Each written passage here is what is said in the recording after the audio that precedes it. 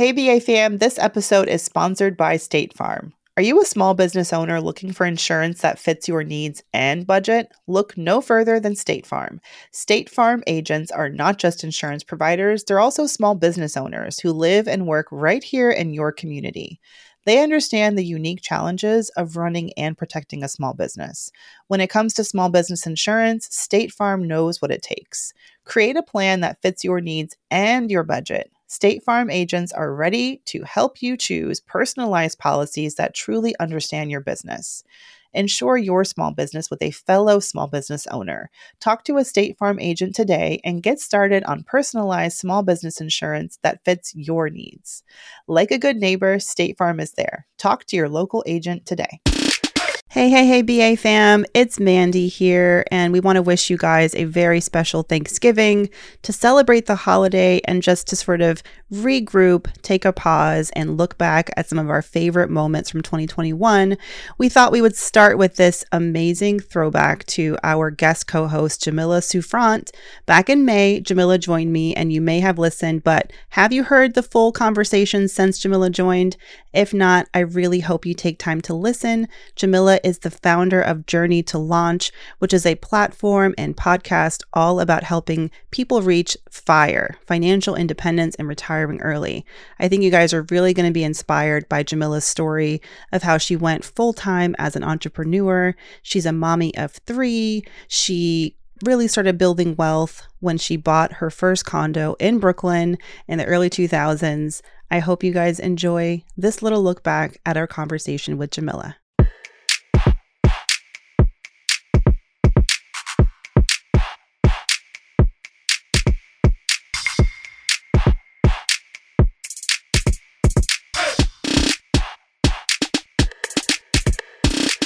Hey BA fam, I can't believe we've already passed the halfway mark to June. How have I survived this long without my girl Tiffany? I'll tell you what, these guest co-hosts have been phenomenal. Everyone has been so gracious, so game to chat with me and open up about their financial journeys. And today's co-host, I have to say, is no different. Jamila Souffrant is the founder of Journey to Launch, which if you have not subscribed, stop this podcast. Okay, fine. You can probably multitask. So go to Apple or to Spotify or wherever you get your podcasts and go find her podcast and subscribe and follow.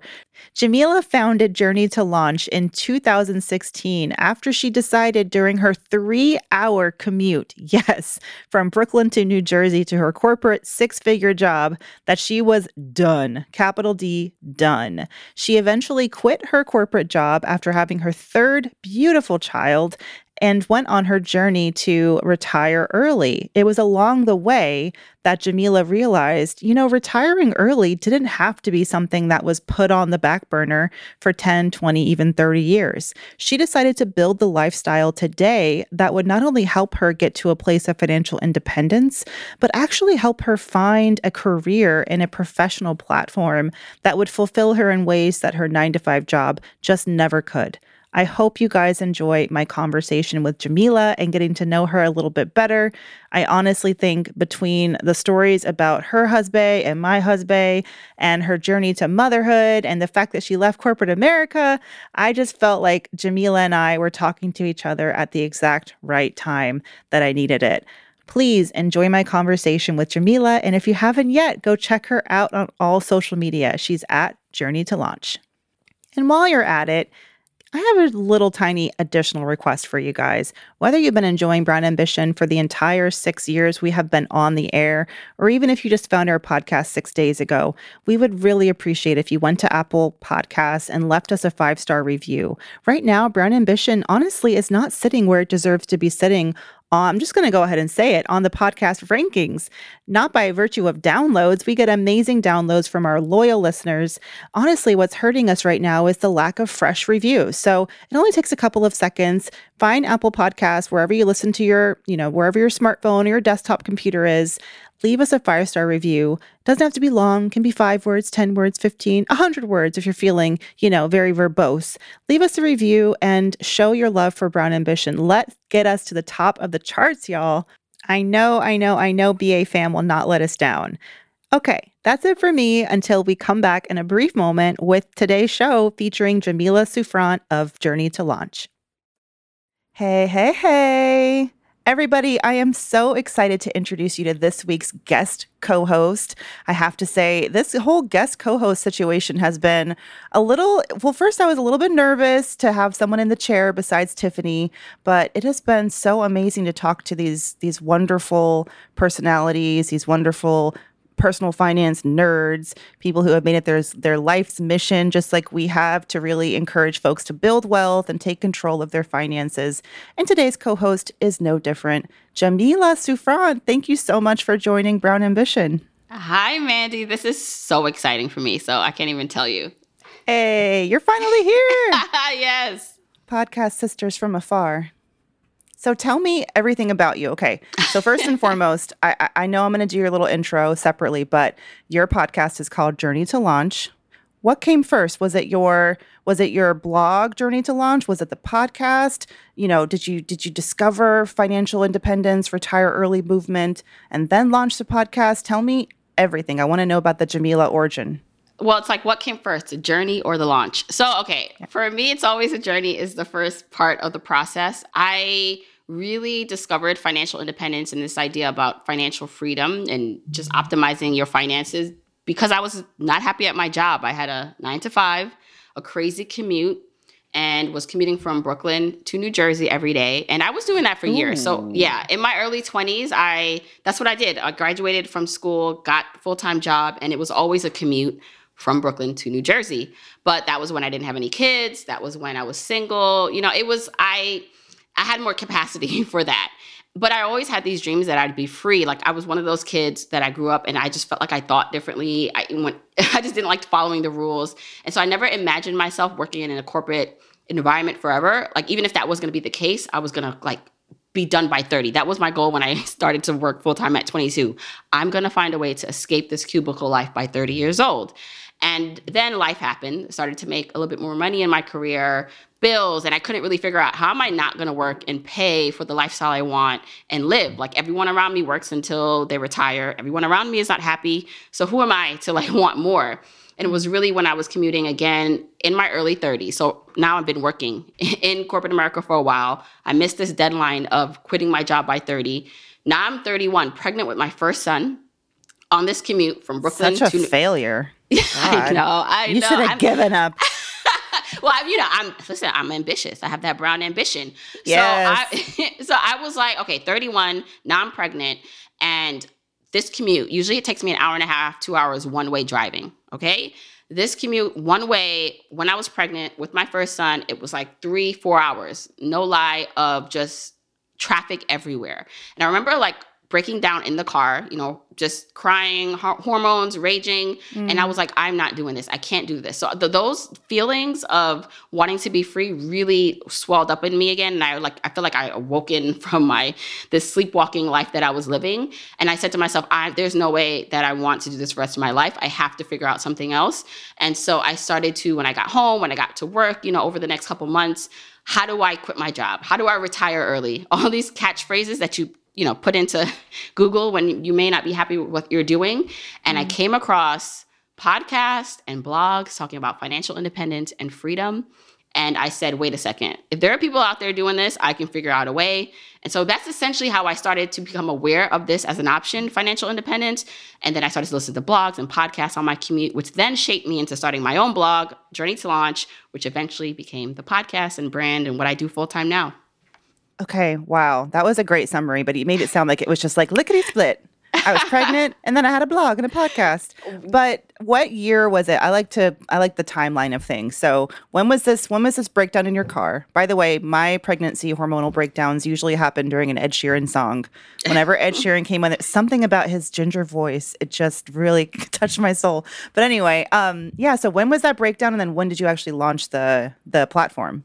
Great question. So let me try to remember all the dates now. But I gave birth to my first in 2014. And so this would have been about 2013 at some point. And I would say this. So I told the story and it seems like I just, jumped and skipped and everything worked out and it was clear. But it wasn't. I didn't start Journey to Launch as a blog until a couple years later. So, I sat on it for a while because I didn't know what I wanted to do with it. I didn't want to be like the face. I didn't know that this would be my thing, like my business, my brand. It was more, hey, I'm listening to these people do it. I'm going to start doing it myself and then let me share how I'm doing it. And so it wasn't, I think the blog officially started, I always get this mixed up, like 2016, I want to say. So it did take a couple of years for me to actually like put pen to paper or is this, make a blog post about it. Hey, this is how I'm going to quit my job and reach financial independence by 40. That was like my timeline. And I was with my second kid by then. So I have 3 kids altogether now. So there were a lot of, things that happened along the way that even encouraged me more to figure things out. Then the podcast, though, the blog became the podcast officially in 2017. So it took a couple years for that to all happen. Wow. Well, from one solo, what was I trying to think of? Like the people in the swivel chairs at work, using the company Wi-Fi to launch your side hustle. Like I see you, I feel you. That was me when I launched Brown Ambition. So that's amazing. And you also had 3 kids along the way. All right. So that's your goal then, to retire officially by 40. Well, okay. So here's the thing. This is the beauty of what I call the unfolding of the journey, is because when I started Journey to Launch, I said, I'm going to reach financial independence, my version of it, by the way, which meant I didn't have to work in corporate America. I can literally choose what I wanted to do. We can live off our investments. I will say, because I don't like when people leave things like this out, I do have a husband. He did intend to still work. He's a teacher. And so it was like a combination of him still working, but also us living off our investments and or me earning money however I wanted to. But the premise was that literally if we didn't want to work or if I didn't want to work and bring in any money, we didn't have to. And then eventually, like my idea of what financial freedom and independence meant to me changed because I started to have this thing on the side, Journey to Launch. I had a very demanding corporate career, was having more kids. And I said to myself, there's no way I'm not even going to sacrifice the next 4 years juggling this all and being unhappy. This 2-hour commute one way, these kids, this job, this business on the side, something has to go. And, the kids weren't going to go. The husband wasn't going to go. And I love Journey to Launch. So it was the job. And so I actually made the big decision for myself and the family that I would leave my job right after giving birth to my 3rd child in 2018, which would change everything about my journey because I could have stayed working in corporate America, kind of getting this so-called guaranteed income, climbing the corporate ladder and just, it's all about the money. I don't care how stressed I am. Like, I'm going to make this money in this short amount of time, save and invest as much as I can. Then we reach our financial goals. And along the way, I said to myself, you know what? It's not worth it. I'd rather have a more sustained and balanced journey to freedom. So if that means making less because this business is not coming, having a lot of money. My husband's a teacher, so his income was not going to cover everything when I left my job. So if that meant dipping into our savings and not investing, it was all worth it because for me, it was about freedom in the now. I didn't want to wait. To me, it was like, some people say, oh, I'll just work this job until I'm 65 and then I'll be happy. And I said to myself, well, I find myself on this path to financial independence. The one thing I didn't say is when we started out and we were both working in our jobs, we were able to save a lot of money because I had a high-paying job. My husband was a teacher. And so we, in 2 years, saved and invested $169,000. Now, of course, that is a function of our income and just how kind of hard we went in the paint to do that. But I said to myself, it's okay if we don't ever do that again, because right now, as a mom of going on 3 kids and wanting freedom, finding my passion finally with Journey to Launch, this is what matters the most, not the money. And so I always say that me quitting my job and jumping into entrepreneurship full time either has delayed the number side to financial independence. So maybe it will take longer now that, there's no guaranteed income, anything can happen, or it can accelerate it, which I actually think it's accelerating it at this point because I am working in my strengths and passion. And I do believe that with that flow comes money, comes all the things that you do want. So yeah, my version of financial independence and how I'm getting there has changed and I'm excited about it. Manifest it. I love this. Yes. Well, okay, there's so much to unpack with what you just said, but the key thing that my heart is just, growing 10 times its size as you're talking is the concept of wait, like that analogy of someone who wants to, just thinks of themselves, okay, I'm just going to keep working. I got this job. There's a pension in 20, maybe if you're lucky, there's a pension, or, you'll get your social security income. I'm just going to like keep working until I'm 62 or 65. But that time isn't promised. And what I love about, your message and what it seems like you've chosen for yourself is, let's build the life that we enjoy, that fulfills us now, that also is a financially fulfilling life as much as it is, a mentally fulfilling life. And then, whatever happens. But it's like not waiting to be happy. It's taking risks and making decisions today to get to where you want to go, but to actually enjoy the life that you're living now. I love that. That's exactly sort of how I've approached my career as well. It's like time isn't promised. Something about having a baby just makes you think of yes, death all the time. And I don't know, like what happens? Like their life is so, their childhood is so short, and it's like, why? Let's not wait. Let's make it happen. And now, I find with being a parent too, I want to be a living example of what I want for them. And, I want them to be happy. I want them to be self-sufficient. I want them to be all these things in the world. And I can't really tell them to go out and, follow their dreams, be self-sufficient if I can't do that, if I'm not a walking testament to that. So that's kind of like one of my main reasons. I want to show them what's possible. So you also got invested in property. I know you mentioned you and your husband saved $169,000, or invested rather. Yeah. That's phenomenal. But I read a little bit about you. I know you and I have chatted before, and I've Google stalked you just a little bit. And I know that you bought property when you were super young. Can you talk about what that decision was like for you, and kind of walk us through how you were able to buy property young? And, I don't know how many years it's been since then, but a chunk of time has gone by, and certainly a few kids have gone by since then, and how that investment is working out for you today. Yeah. So I put down my first property at 22. So it's a condo in Dumbo, Brooklyn. So anyone who's not from New York City, that stands for Down Under the Manhattan Bridge Overpass. So it's an acronym, it's for Dumbo. And it came about because, one, I was interested in real estate from a fairly young age, like in my teens, because of examples in my own neighborhood and in my real life that owned real estate. Now, I got to just step back a little bit. So I am Jamaican. I was born in Jamaica, the island, not Queens. Nothing wrong with the borough Queens. But I was born on the island of Jamaica and came here when I was 2 years old, and born to a single mom who had me at 20. And that's important to say because she had to come here first and kind of like establish herself and leave me behind at like 8 months old, which I can't even imagine how she did it, but I kind of can as a mom. She just had to forge and figure things out to have a better start for me. And with saying all that, we came to this country with nothing. And eventually she got her education, got her college education. And then her education was really important for me. As most immigrants, like that is like the path to something more. And so I focused on education. And while growing up, I saw my grandmother, who really came, like, as older Jamaican woman, typically you can't really do much, like other than wash, clothes or take care of children. Like that's what typically the older generation did. And she came to this country with nothing and ended up being able to buy a home in an area that also was like up and coming in Brooklyn. And so I kind of saw that happen. I saw how hard she worked. I saw how hard my mom worked. And so I had this idea, wow, real estate, like if my grandmother could do this with the little that she had, maybe this is something I can do. And so that was important for me to see, because people ask me, how did you know at such a young age that you wanted to buy something? It was because of these living examples in my life. And so at 22, I had this really bright idea that I wanted to own a brownstone in Brooklyn. And I was really going for things like in Bed-Stuy, Fort Greene. But at the time, being 22, like I could not afford any of that stuff.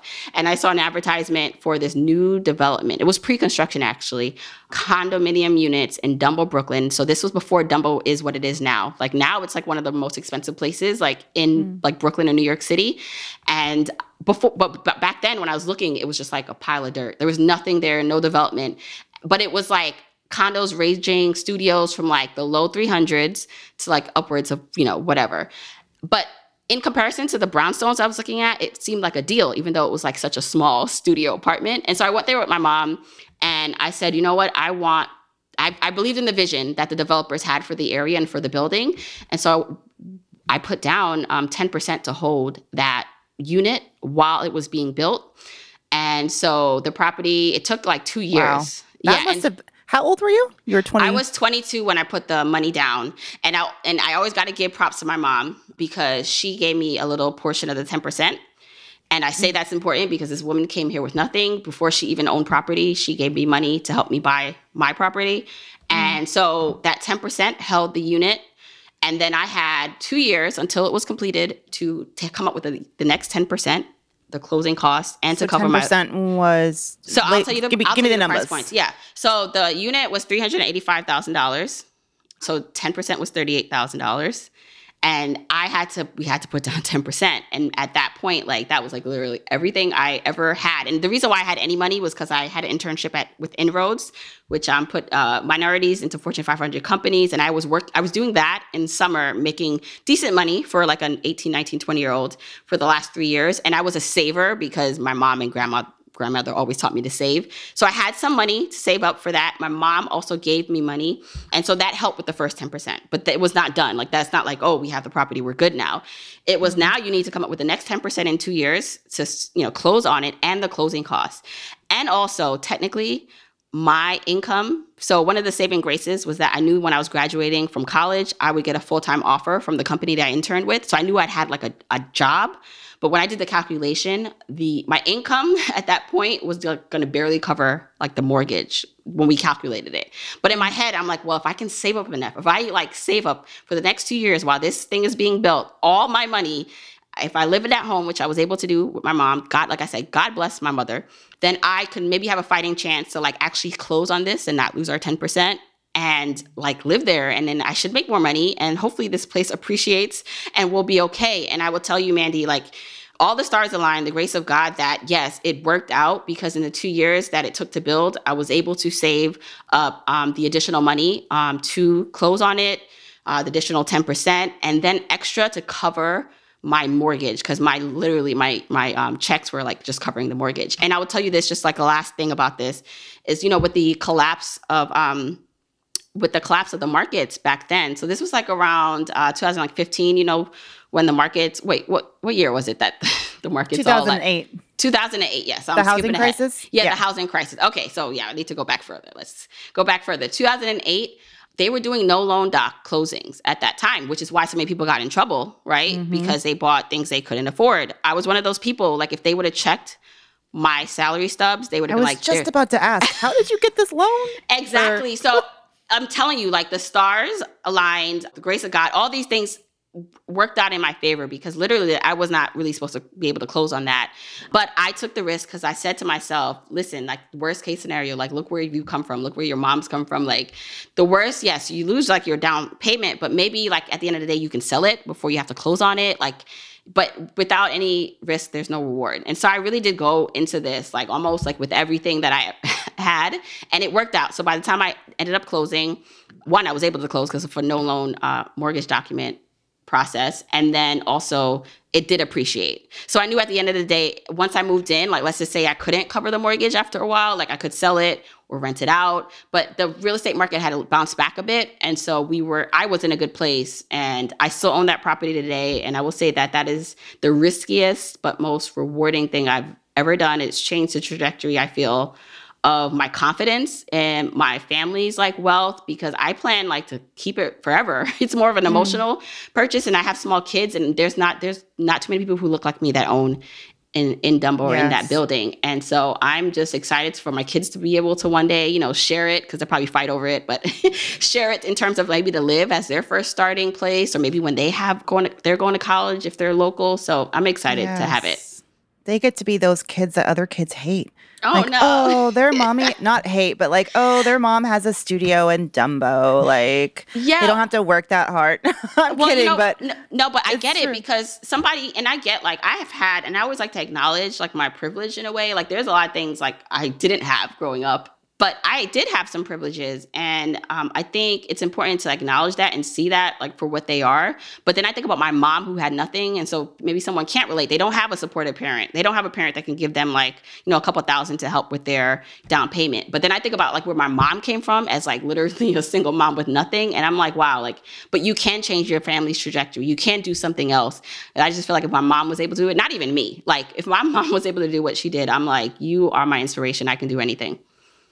Wow. Well, I have a soft spot in my heart for Jamaican mamas because I feel like I have three Jamaican neighbors, and they like before I was a little freaked out because when I was pregnant with my son a couple of years ago, my especially one neighbor, Paulette, oh, I love her so much. She basically started calling him her son and called me her daughter, and I was like, who is this nice lady? But like she is, but they just care so much. Like Oh my they gosh. care and they love so that is my shout out to all Jamaican mamas out there And because there's Paulette is such a just Jamaican name too. Paulette, I love it. is it? Yes.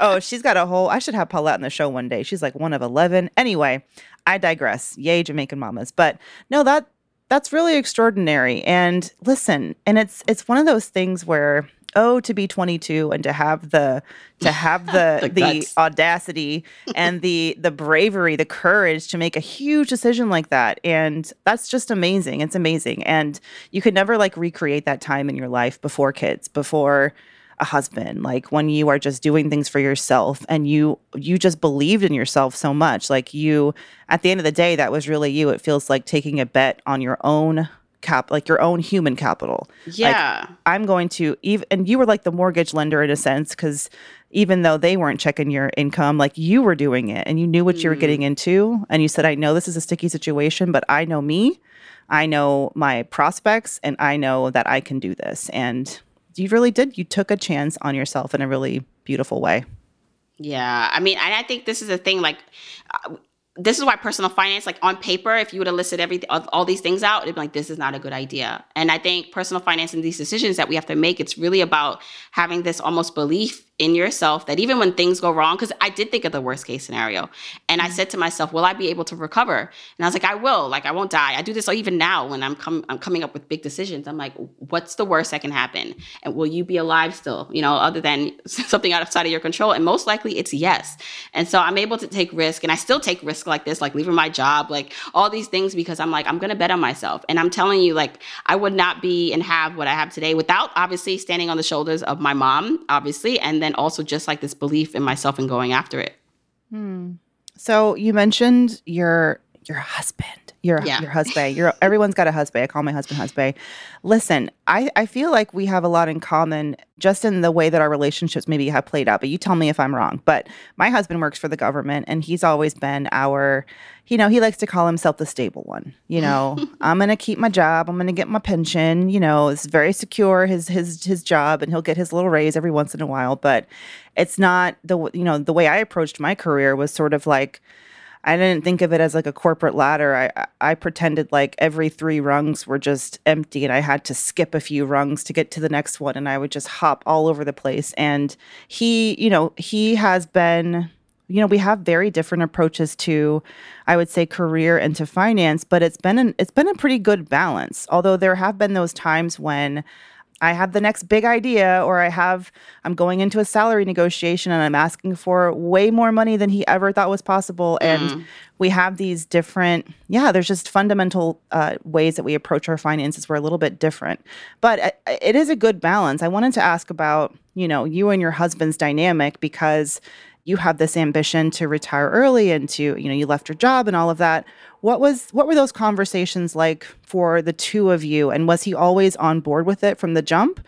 Or was that something that you guys kind of had to grow into together, especially for couples who are listening or people who have partners who are listening and aren't really sure how to like match their two long-term plans together? This is so important because he looked at me like I was crazy, because he is a very simple man and he's very easygoing, right? So, and again, when I came to him a few years ago and I'm telling him about all these stories on podcasts, I'm hearing people retiring and quitting their jobs. He's just like, really? Because what are we going to do? Like, what are you talking about? And it really took some conversations to get him to kind of see. And one of the things I always say with couples is like, I had to show him the numbers for him, even for me, like I had to believe the numbers, meaning I had to map out, really, is this possible? Will I be able to one day quit my job early? How much money can we save and invest if we aggressively do this? If we cut back, if we become more optimized in our finances, how much money can we have? So I literally, when I came home and told him the first time, he looked at me like, what are you talking about? And then over time, what I did was I didn't push him too. This is really important. Just because you come up with a realization or have an epiphany doesn't mean like your partner will. They're on a whole new, another timeline. So I respected that, but also started to show him like the numbers. Like I created this spreadsheet and it showed like, if we do this, like, first of all, step back from the spreadsheet. What does a life look like now that we enjoy? And what does a life look like now in like 20 years, right? When the kids are this age and like they're at the house and we can travel. And how can we balance that now? So we started with like the dream of our lives, what they are now and what we want them to be. And then we like did numbers around it. And I showed him, well, if we do this, make these changes in our finances, save and invest this much over time, we can have, over $1 million in 20 years. And we can do all these things. And that started to get him excited. It's because instead of me just saying it and talking, he saw the numbers. And then the other thing I really was important to say was, yeah, I want to do this, so I quit my job. But also, like, I'm the mom. I'm the one giving birth and having 3 kids. I also have the crazy commute. See, my husband, his job is maybe like 10 minutes away from our house. So he also knew the pressure of just like my life, and he wanted me to be happy. And so I made sure that like not only like we were going to pursue what I wanted, like in terms of a career or quitting my job, but what is it that you want? So we made sure to include his wants and hopes like into what we were doing. I don't really care about having a nice car. We used to have nice cars, quote unquote, back in the day before kids and getting a little bit more optimized with our finances. But I was like, look, if I can, I want to buy you a car. Like it was things like that got him excited. So that way we both were. That was my way in too, baby. I said, save for a Tesla. Let's invest for a Tesla. Yeah, let's start investing for a Tesla. It's so important because he is a little bit more like fancier, I would say, than me, right? Like I'm good with kind of just like bare minimum, but sometimes fancy. He's like, if I could do it fancy all the time, I would. So talking about it in that term really helped to let him know that this is a team effort. It's not just about what Jamila wants. And also like if I'm miserable because I'm working and driving all this time, like this whole family is not going to be like happy. So let's work to a place that we can get to. And so he eventually got on board with that, but he's very easygoing and laid back. Thank God for that in terms of he pretty much trust me. We have the open conversations about it. And even when it came to quitting my job, because that was huge, like my income was more than half of the family's combined income. And so it would have almost been better if I was a teacher and then he had his career, because then he can kind of stay on his trajectory. But for me to walk away was like a big step, because what does that look like as a family? We have 3 kids, we have a mortgage. So we literally had to save up enough money to cover our expenses while Journey to Launch started to, become more stable. And that was scary, but we did it together. We had the conversations and it's working out so far. So That's wonderful. I also have always been, it's so funny how and no shade to your husband, but I always talk to my husband. I'm like, dude, you work for the government and you have the bougiest taste of like, where do you come off with this? Like, what? He's like, he has like this very specific t-shirt brand. He gets custom shirts. I'm like, I'm the one shopping in the clearance rack at H&M, but same as you, I was earning probably like 2-3x what he was earning at my peak earning career in corporate America, so to speak. But that's so funny. And it's also, shouts out to partners, don't put genders on it, but partners who are willing to maybe they have their doubts, but they just, have those in the shower alone. They support and they, have faith in their partners to really bet on themselves and to take their career to a different place. That's really wonderful that he's been supportive to you, and I appreciate you talking about the values, and how you as a partner. I've struggled with this too, probably a little bit more than it sounds like you did, but I was like, it was very hard for me to start to share in the values-based investing. Like, so for example, I had no problem spending money on values or experiences that I particularly wanted to have. But when it came to if it was a car or, I don't know, concert or something that, Enrique really wanted, it was like, is that really worth it? And I had to learn to share in that. That was probably one of the more difficult challenges for me financially and like mentally as a spouse, was bringing them in and being open to, what they value and not discounting it and making that a part of the overall plan. Yeah. I mean, it's important, just like, and for me, I think as growing up without really, I didn't have a father in my life, or I had father figures. I didn't really have a close relationship with them. And so I was like, for me, the value-based things, like the simple, even though I say he's fancy, like the other things that he's about, which is like family, and he's very grounded and supportive. Like, it's like one of the first signs like I saw in him, like when we first started dating years ago, that I said, like, out of all the things I want in someone, it would be the opposite of what I knew my dad to be. And so I think whatever that is, I know some people meet people like that and they don't turn out to be this way eventually, but that's what he is and who he is. And so even as an entrepreneur now, like I know, like having 3 kids, like he's an equal partner in the house and in parenting. I still feel like I do a little bit more, but I feel like he is as much equal as outside of my controlling self he can be in terms of how I like things done. And it's been, when people say, how do you do this? Like, how did you manage all that stuff when you were working and commuting and the kids? And how do you even do it now as like a business owner and with the kids? It's like, well, because he's an equal partner in this. And that has a lot to do with, I think, how it allows me to make money and be happy, and how our household lives and how we choose to spend money. So I'm proud of the fact that I chose him as my husband. Oh, what's his name? Woody. Woody. Oh, that is adorable. Yeah. Woody? Yeah. That's really adorable. So let's talk about them babies, as Mariah Carey says. Mm-hmm. Let's talk about the kids. So what are their ages? I have to ask. Yeah. Oh my gosh. So all their birthdays are coming up, or have passed. So one just turned 3, one just turned 5, and one is turning 7 tomorrow. Oh, wow. 3 to 7. So they all still are just like attached to mama. They're like, they don't care about anything but themselves. It's like, you should see this house like every morning. It's like, it's crazy. I have seen the destruction that one tiny human can create. Jamila, I do not, like, there are days when I just I close the door to the Zen Den, which is my basement, and I just come down here and I just like take some deep breaths, because it just, pots and pans, Jamila, like, all the utensils, dog toys, it's insane. It's never actually toys. It's like everything in the cabinets. And they feed off of each other. Sometimes if one wakes up before the rest, it's like, okay, I can do this. And then like when they all like get up and they're just feeding off each other, I'm like, all right, okay, I gotta. And my mom, she jokes with me because I was never like that nurturing. Like I have many siblings, but my mom has, I have a little sister, and I was about 14 when she was born, and I never changed a diaper. Like that's the kind of like big sister I was. So she's like, now as a parent, I'm like, I need my space, but it's hard at this age because they really all just fight to give me hugs, which I love, but it's a lot. It's a lot. But I wanted to talk about that because is the pandemic over yet? I can't tell. But it feels like, so at least a solid year of pandemic life has gone by.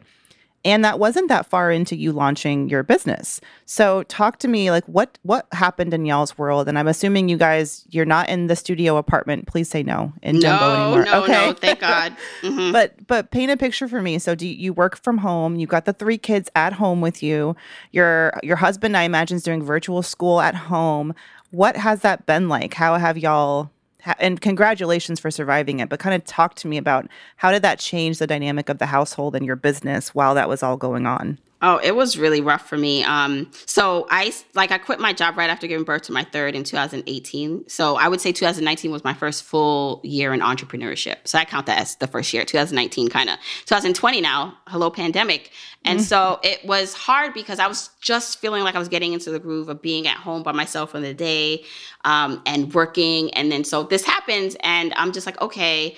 And virtual learning. And they're all at the age where they need assistance. They're not independent. Like you can like go, just go over there and chill kind of and do your work. And so it was really hard emotionally, mentally. The good thing about it is we did have live-in help. So my aunt, bless her heart, she was staying with us and helping out with the kids. So she would help mostly with the baby, my daughter. But the boys wanted nothing. Like if they know we're upstairs, they're like, I'm going to hang out with mom. And so it was really hard because at first everything, I felt like more of it was on me. Because so I had to almost like to my husband, like, we're going to take turns with this virtual stuff. Right. And so we took more of a shared process while he's still virtual learning, him like teaching himself. So because I also had work, it wasn't like I didn't have work. We both had work. So to kind of like have that kind of shared responsibility helped. And then, the other thing that really helped me was getting back into fitness because I needed to get out. So when I did feel safe to go take a walk and to run, I started to do that. And that helped tremendously because I just needed something for me outside of work, outside of the kids, outside of the husband. And that definitely was helpful in what it is, my recovery from this whole thing. I I want to get there. I had gotten a Peloton last fall, and it's been wonderful. Look at me. I just did the thing where they say if someone has a Peloton, they'll tell you. Yeah. Anyway, my point is forget the Peloton. I really got into a good exercise groove last fall, and I was starting to feel so much better just mentally and physically. But then I left. I started my new solopreneur path, I guess now, I don't know, a couple of months ago. My fitness routine has gone out the window. It's I how any advice, cuz it's almost like not having that I'm going to be working from 9 to 5 and having more of this I build my schedule every day thing has given me this sense of, oh, I can work out whenever I want, but the problem is that I just don't do it. Like, any advice? I feel you. So the thing about this is I used to be more fit before the kids. I was like into CrossFit, doing all this crazy stuff. Weren't I felt we like, all? and then the kids, and then I had like developed something called diastasis recti, the separation of the abs that a lot of moms Jamila. have. Yeah. So for That me, was the stuff of nightmares that I would read about before I had my baby. yeah. So it was lived hard. it. It was hard. And so I was like, gave up. I'm like, well, I feel like my body will never be back. I didn't expect it to go back to what it was, but something that I felt like, because I identified so much with being fit. So I would say all this because running, that's one thing I do now. And I say I hate it, but I still do it because I like the results and I like the feeling afterwards. But I have to schedule it in, and I have to remember how I feel after. Because if I only think about the feeling like right before, I don't want to do it. And so I give myself grace. For the times where I'm overwhelmed, I need a nap, I take a nap. But for the times where I know you will feel so much better if you just go out there and even just walk. Maybe you don't run today. Or if you do go for that run, do it because you'll feel better because of it. And so for me, it's literally just remembering the joy of the afterward and the results that I'm seeing in terms of feeling better, having more energy, feeling more like my old self. And I literally do look at it as like me time. Like it's what I'm doing for myself. So that's kind of what keeps me motivated. And too, my husband is kind of fit. And I'm just like, I'm sorry, there's no way you're going to keep like running, working out, and looking like it's bad enough you never had to like give birth and you don't have the changes in the body. I'm like, you're not going to leave me behind. Like, I'm sorry. I'm going to also do my best for me because I want to feel good about myself. So that's kind of what motivates me. Oh, that's nice. My husband's the one who can just never gain weight but eat all the donuts. Yeah. And he is like, just come have a donut. What's the big deal? I'm like, biologically, we're not the same. Get out of my face with that. That's awesome. Oh, well, I feel like this conversation's gone way too fast, but I guess we should take a break really quick and we'll come back and answer some listener questions, and then we'll have our special, don't forget the brown boost, brown break at the end. Be thinking about what your brown boost and brown break could be. And I will be right back with today's co-host, Jamila Souffrant.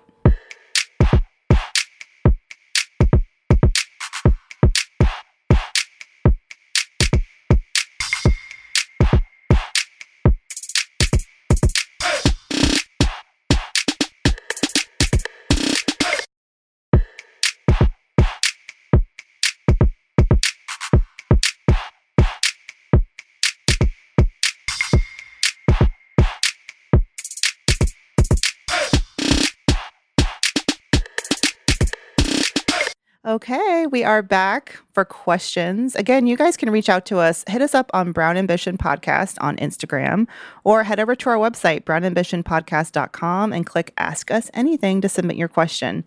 All right, Jamila, are you ready to shake up? Okay, sweet. All right, we have a couple of great questions from our listeners. First question comes from someone anonymous who's expecting a little bit of an inheritance and wants to know what to do with it. Alrighty. So they say, I have about $42,000 in credit card debt and only $5,000 in my emergency fund. Due to a loss in my family, I'm expecting an inheritance of about $15,000. Should I use that money to put a dent in my debt or to beef up my emergency savings, or even try to grow it through investing? I'm leaning towards putting it toward my debt, but I was curious what you would suggest. Thank you. So Jamila, before we take this one, I have to remind y'all, we are your financial girlfriends, not your financial planners. So we're going to give you some advice. We'll give you some opinions, but ultimately you have to do what's best for yourself, and definitely seek out a professional financial advisor or planner or other expertise if you really want to get the best advice for your situation. Okay. Disclaimers aside, $42K in credit card debt. My stomach is turning in knots. Yeah. So, but this has been a wild year, and 15K from an inheritance is not a small amount of money. What are you feeling about this, Jamila? Yeah. So, all right. With these questions, I wish I could just like talk to the person to get more background, but I know we don't have time for that. So it looks like the 5K, things that if you're listening to this or anyone in this situation, I would ask, okay, how long does that 5K take you if there is an emergency or loss of income on your bare bones, like kind of budget? And so if you tell me that can take you 3 to 6 months, I don't know, depending on what that looks like for you, then I'd say maybe put another 2,000, another like month or two on top of it, depending on how much your cash flow is, like to live your life bare bones. And then I would look at your debt and then make sure you are looking at your highest interest rate debt. So you could either look at it at highest interest rate or lowest balance. But if you want to be like math wise, you pay off the highest interest rate first, if it's not all on one card. But it's almost like I would put a couple thousand in the emergency fund, depending on if it doesn't take you out for 3 to 6 months, and then put the rest on your credit card. What do you think, Mandy? Oof, this one's hard. $42,000 in credit card debt is a lot. I mean, if you're thinking about the average APR, I mean, even if you have like perfect credit, what would it be like 17, 18, 19%? It's double digit credit interest rate. And that 42K, it can just balloon so quickly. And $15,000 dent, I don't really know the particulars of what happens with inheritance, how it gets taxed or not taxed. Is it 15K entirely, or is it like, when you get a bonus and then it becomes 10K instead of 15? But my gut is saying put a dent in that debt. But what concerns me most of all is the fact that, you got in that big of a credit card hole to begin with, and what might be like, that's a pretty strong symptom that there's something off kilter in either your cash flow or your expenses. It's just not lining up. So, and without having more information, I would say definitely look at, where did this 42K in credit card debt come from? What caused me to accrue this debt? And this is no judgment. Like, shit happens. Believe me, I'm no stranger to debt myself. But figure out what was it. And if it was, I never really had enough money in my emergency fund, and maybe it was medical bills, or it was an unexpected expense that, drove you to rack up that credit card debt.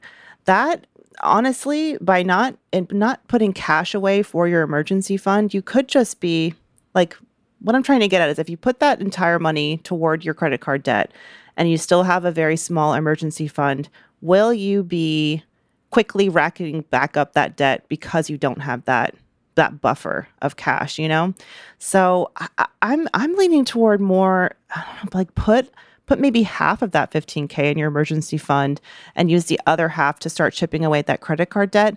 But then say, okay, I'm putting this money in my emergency fund. It is on lockdown. That is for my own financial security, to be sure that my family and myself are taken care of, and then get really aggressive about attacking that remaining credit card debt balance. Looking into options like, I love talking about debt consolidation loans. For example, you can take out a personal loan through a credit union or through an online bank or something like that at a reduced interest rate than how much the credit card debt is costing you.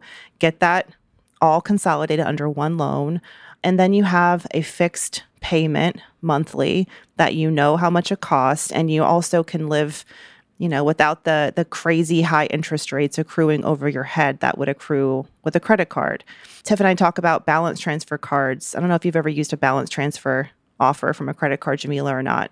We didn't even talk about credit card debt, but I have, and it's smart. And I love that you're going back to like the behavior and habits that got her into the debt, because you're right, that does matter in terms of what you do with this money that you're getting now. Yeah, absolutely. And I would say, like, if it was 15K and that was going to knock out your credit card debt and you could start from scratch, I might say, okay, go on and do it. But it's just such a big total. And after the year we've had, I just feel like people need to put their own safety, life vests on first and have a little bit more cushion in their emergency fund. But then listen, there's no getting out of that $42,000 in debt that's not going to involve really looking at either how much you're spending or really pursuing increased earnings. So I think 2021, this new post-pandemic year, has got to be the year where you really sit down and, think about how can I bring in additional income to chip away at this debt. And I don't know anything about your life, and I'm sure there may be circumstances that prevent you from taking on a side hustle or whatever. This is a no judgment zone, but if you're capable of it, I would really try to start looking at ways to increase your income so that you can get that debt off your back and truly be on your way toward investing, which it sounds like, you're thinking about investing as well.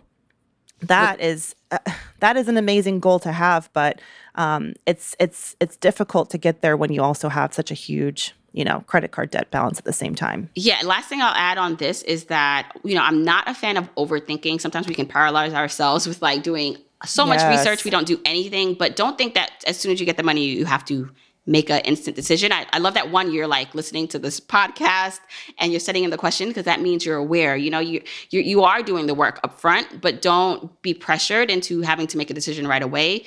Continue to think about all the things that Mandy and I just said, but make a decision. I do think you should, but don't rush to do it. Yeah, it's important too. Yeah, exactly. It's not like that money. You can just clunk it in your savings account and see how that feels for a bit while you're figuring out how to tackle that credit card debt. Just don't, the one thing I would say don't do is maybe don't buy Bitcoin with it. What would that would buy you like a third of a Bitcoin these days? I don't know. All right. Well, I hope that this was helpful for you. Thank you so much for leaving us your question. Again, y'all hit us up at Brown Ambition Podcast on IG if you have more questions for us.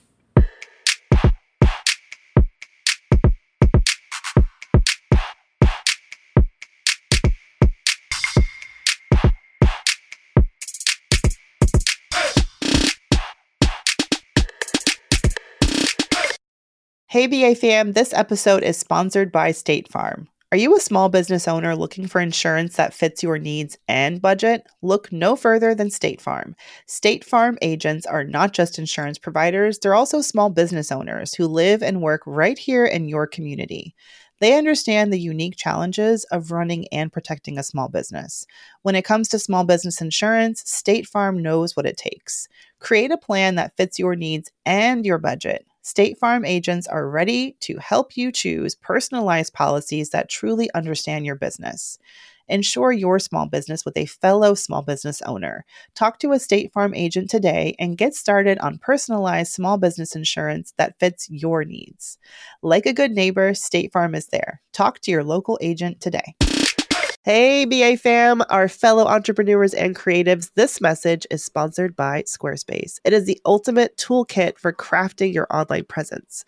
With Squarespace, it's really about more than just building a website. It's about shaping your online identity and making your mark. So say goodbye to checkout headaches with Squarespace's flexible payment options.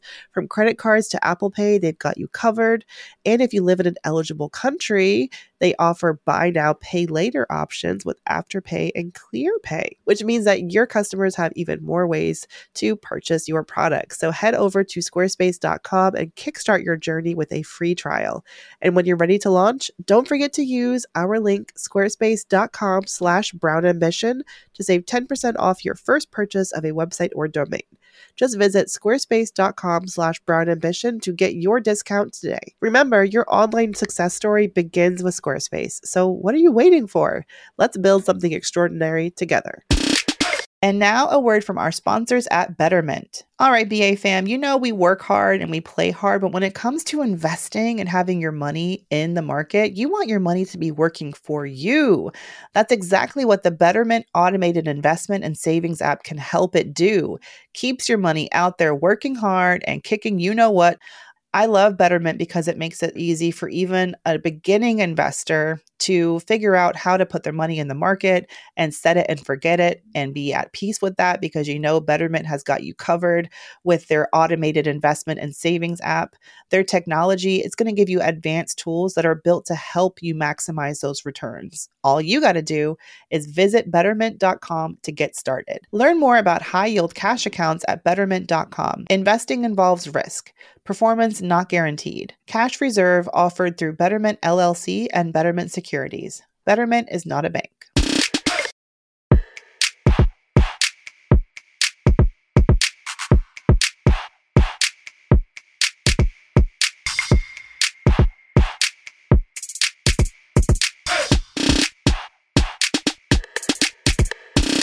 All right, Jamila, it is the time we've all been waiting for. It is the all-important Brown Boost Brown Break at the end of the show. What are you going to boost or break today? I'm going to break the expectation that we, as women or leaders in our family who are in this role, have to do everything.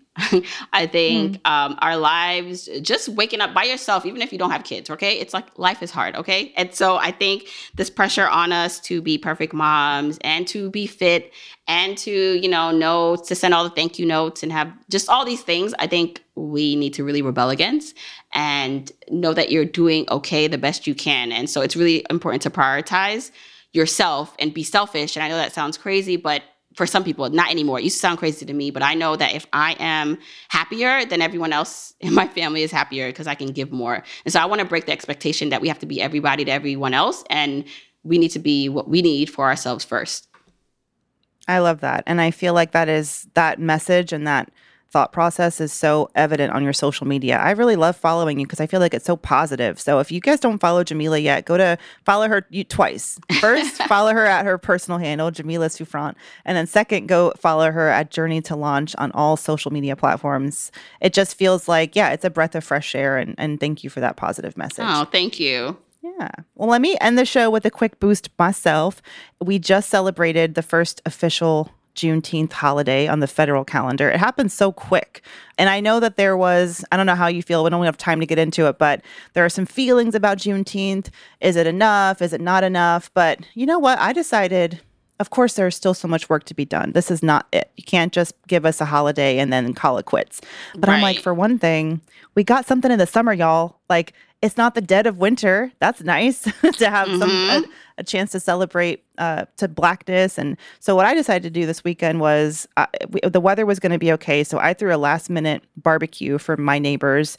And just in my neighborhood is, like I said, we have a lot of diversity. Mostly it's like a largely Black neighborhood here in my county outside of New York. And I just invited the neighbors over. I got a big ass cake that said Juneteenth Freedom Day on it. We made burgers and hot dogs. And it was just it was just an opportunity to just come together as a community and to heal a little bit from the trauma of a lifetime, but especially this past year. So I just wanted to say, unapologetically, celebrate these small pockets of positive time that we've been given. And if Juneteenth is an opportunity to do that, I would say do it without apology. It was really beautiful. And the work continues. We still got to fight for voting rights and police law enforcement reform and all of the things. But, it was a nice opportunity to just sit back and just celebrate ourselves. And if I can add something there, I'm with you, Mandy, on that. We need to lean into joy and choose joy, especially for those of us who have little ones watching us. And so for me, we've been celebrating birthdays all for the last 6 weeks since they're all like kind of lumped up together. And so we had fun. We went to Coney Island, and I'm just like, we deserve joy. We deserve rest. And we deserve to know we can also earn money and be good with money and have the freedom we want with and without money. I know money is the baseline. I know that. But, there's so much other untapped currency in our relationships and in joy. So let's lean into that. I love that. Well, Jamila Souffrant, Journey to Launch, thank you so much for joining me in the co-host chair. I hope it was fun. Oh, this was so amazing, exciting. I can't believe I'm like, Tiffany, like I got a chance to like kind of step in for her because, I love her and you. So this was awesome. Thank you so much. All right. Well, best of luck as the journey continues. And thank you so much for joining us. Thank you for having me.